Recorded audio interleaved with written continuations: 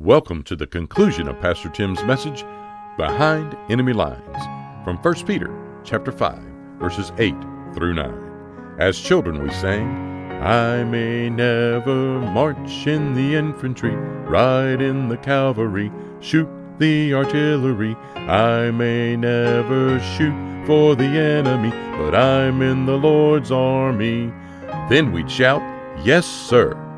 You are indeed a soldier in the Lord's army, and we go to battle every day. Sadly, the front lines are in every direction, but gladly, greater is He who is in me than he who is in the world. Here's Pastor Tim.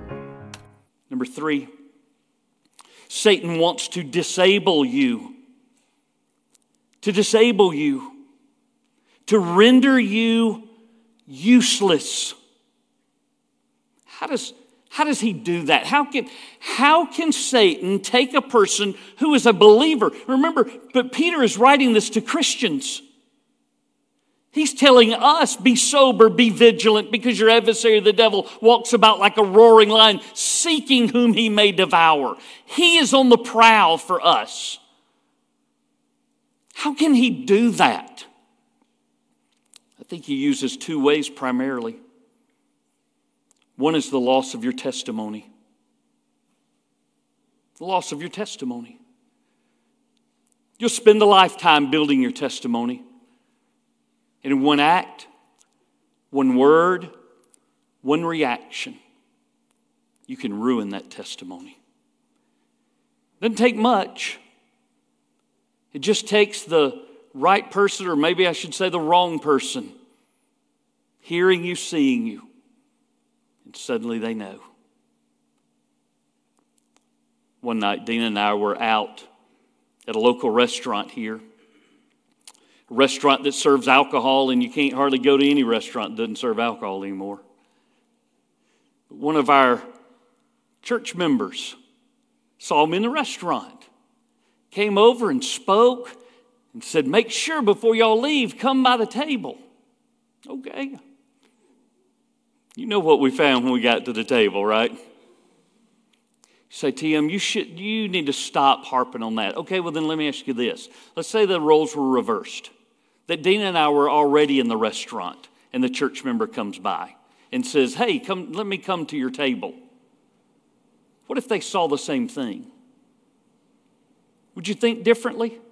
You better. And I know that you would.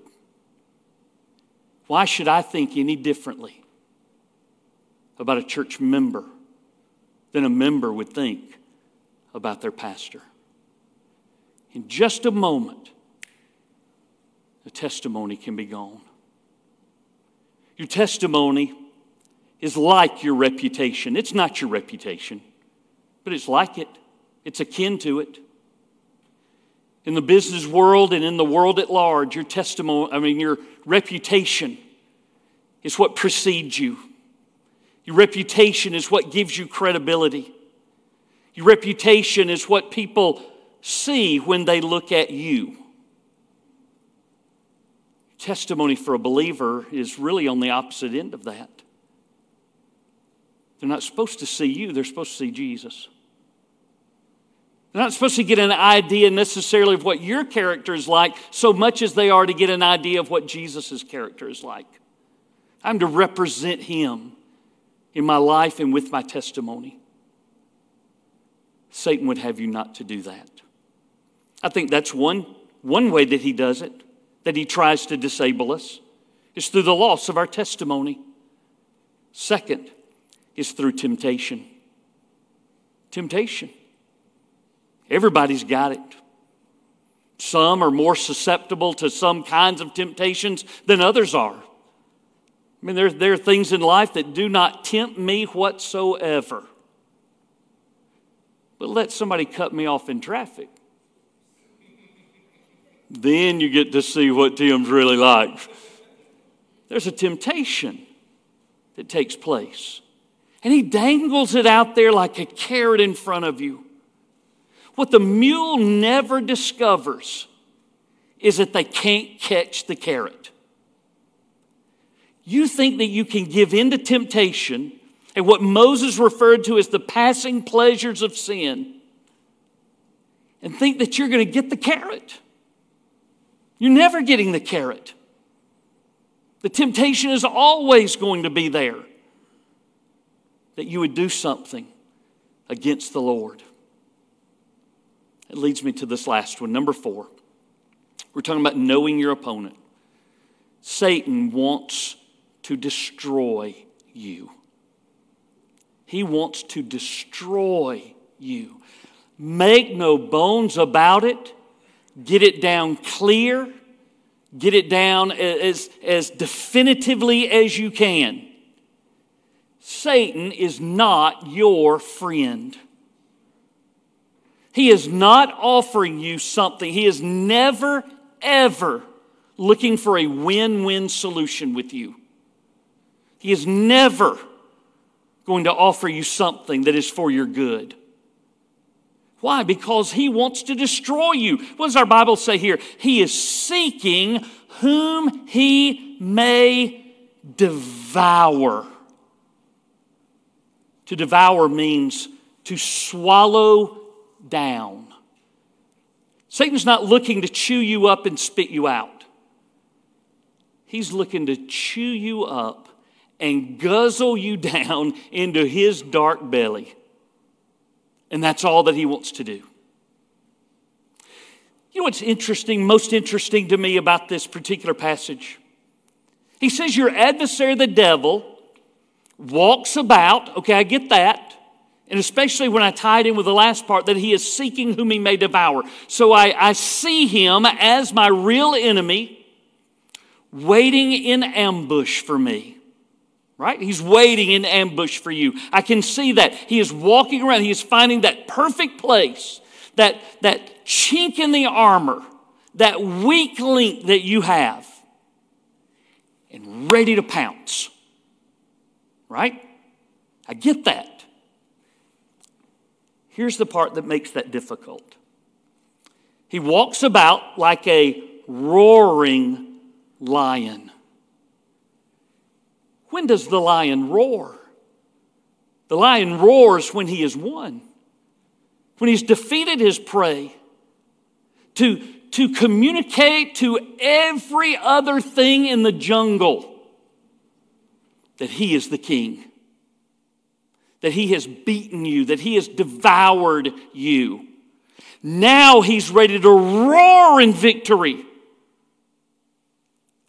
Why in the world would Satan walk about in ambush and roar? I'll tell you what I think. I think it's because he knows he's already got you beat. He looks at you and looks at your weaknesses and looks at your past and says, oh, I got this one. Even before I pounce, I'm going to roar so they know that I got them. You don't have to be weak. Greater is he who is in you than he who's in the world. The strength to say no to temptation is in the Lord. It's not in me, it's not in you.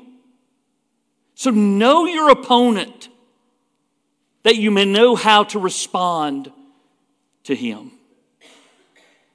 Secondly, you need to know your orders. Know your orders.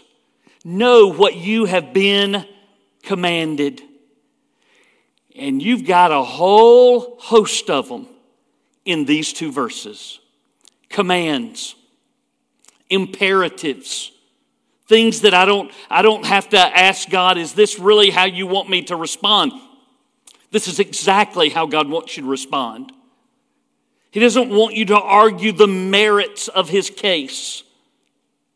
He simply wants you to obey. So know what your orders are.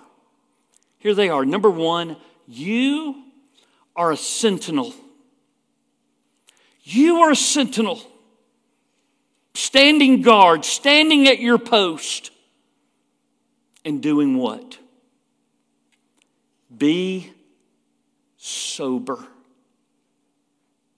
Your word for sober means that you are aware, that you have an awareness that is biblical, that is right, one that is based in righteousness.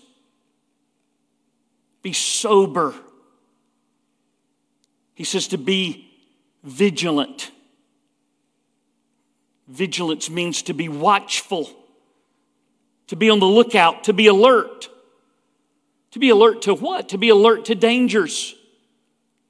In this case, to be alert to the enemy.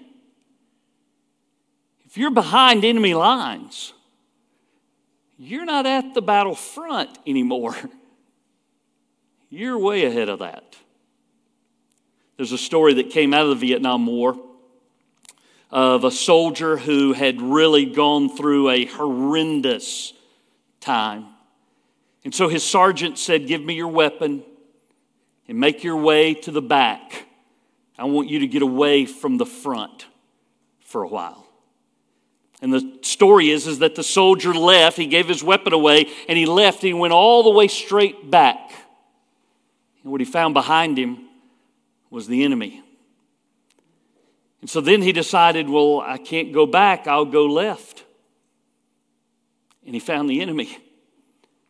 So then he decided he would go back like to the right. He'd turn around and go back again that opposite direction. And guess what he found? He found the enemy. So what he went and found was his sergeant and said, give me the weapon. Everywhere is the front. That's where you are. In this life and in this world, you are on the front lines. Every single day. I remember Bob Stone telling me that there were times when they would be marching through that jungle and they would get into a firefight. And there were certain ones that were on the front line that would be allowed in that next surge to go stand in the back of the group. Bob said everybody wants to be in the back of the group. You know, nobody wants to be out front. There's no back of the group. There's never a back of the group. There's only a battle. There's only an enemy. And it's always right in front of you. So be sober. Be right-minded. Be vigilant. Be watchful. You are a sentinel standing guard at a post. And then number 2, you are a soldier. You are a soldier. In times of national calamity like immediately following September the 11th, everybody wants to be a soldier and go to combat until they become a soldier and go to combat. Every man wants to get into a foxhole with a brother until they have to get into a foxhole with a brother. Everybody wants to stay awake through the night until they can't sleep even when they're at home. Being a soldier is a difficult job, but it's one that has to be done. In the same way that be sober and be vigilant are commands, they're imperatives. Verse number 9 begins the same way. Here's you another imperative, another command. Resist him. Resist him. It's not to go toe-to-toe. It's not to do hand-to-hand combat with him. It's simply to resist him. When you understand that you're not alone in this battle, that the Lord fights these battles for us, I'm able simply to resist and let him do my fighting for me. He says, resist him. He says, be steadfast in the faith. Be steadfast in your faith. You know those Roman soldiers, Peter would have been very familiar with them. Those soldiers, when they went to battle, would change shoes. Just like an athlete changes shoes based on the terrain that they're going to be playing on. Are they playing on turf? Are they playing on grass? Is the grass dry and hard? Is the grass muddy and wet and slick? If it's wet and slick and muddy, they put on their long spikes. Those Roman soldiers put on their long spikes. Literal spikes that were in their boots so that they could stand their ground and stand against the enemy no matter what comes. It's amazing to me at the end of Ephesians chapter 6 how many times Paul says to them, you need to be steadfast. Be steadfast in your faith. Be steady in your faith. And use those boots that God has given to you. Resist him. Be steadfast in your faith, even when others around you don't believe the way that you believe. And then there's one more. Knowing that the same sufferings are experienced by your brotherhood in the world. You're not alone in this. Everybody thinks that they go to battle all by themselves. Everybody thinks that nobody else has sickness. Nobody else has death. Nobody else has firings. Nobody else has wayward children. Nobody else has the financial problems that we have. Everybody has those problems. Everybody lives in the world. It rains on the just and it rains on the unjust. So be a soldier. Resist the devil. Be steadfast in your faith. And know that the same sufferings are experienced by your brotherhood in the world. Which reminds me of this. When you are a sentinel and you're standing at post, or whether you're the soldier who's out fighting in the battle, you're not fighting those things simply for yourself. You're fighting for others. You're fighting for the Lord. You're fighting for your church family. You're fighting for your family. You're fighting for your children. And you're fighting for your grandchildren. I would ask like David asked as he approached the giant, is there not a cause? Because this is a good one. Let me ask you to bow your head and close your eyes with me. It may be that you feel like you are under attack at this very moment.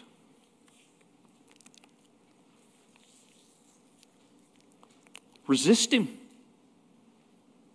Be steadfast in your faith. Don't let your circumstances dictate what you believe. Speak what you believe over those circumstances. And then remember, you got a whole brotherhood and a whole sisterhood that's right here. Let somebody join you in your battle. Ask the Lord for help. Ask him to defeat an enemy that's stronger than you, that seems like he's more effective than you. And ask God for direction. Father, we lift up ourselves. We lift up our friends and our family members and ask that you would strengthen them with a might that comes from the Almighty. That you would give us a steadfastness of our faith that not only will not be moved, but that cannot be moved. Father, establish us in yourself and in your Spirit. In the name of Jesus, I pray. Amen. If you need to come to the altar, I encourage you to do so. If I can pray with you, I will. You ready? Let's stand together. Sean? Pastor Tim thanks you for joining us here today, and he would like to invite you to check out other episodes here on Britt David Podcast. He would also like to connect with you and share with you about a personal relationship with Jesus Christ and how you can know that Jesus is your Savior and Lord. That address is churchoffice@brittdavid.org. We are located at 2801 West Britt David Road, Columbus, Georgia, 31909. Thanks again for joining us here on Britt David Podcast.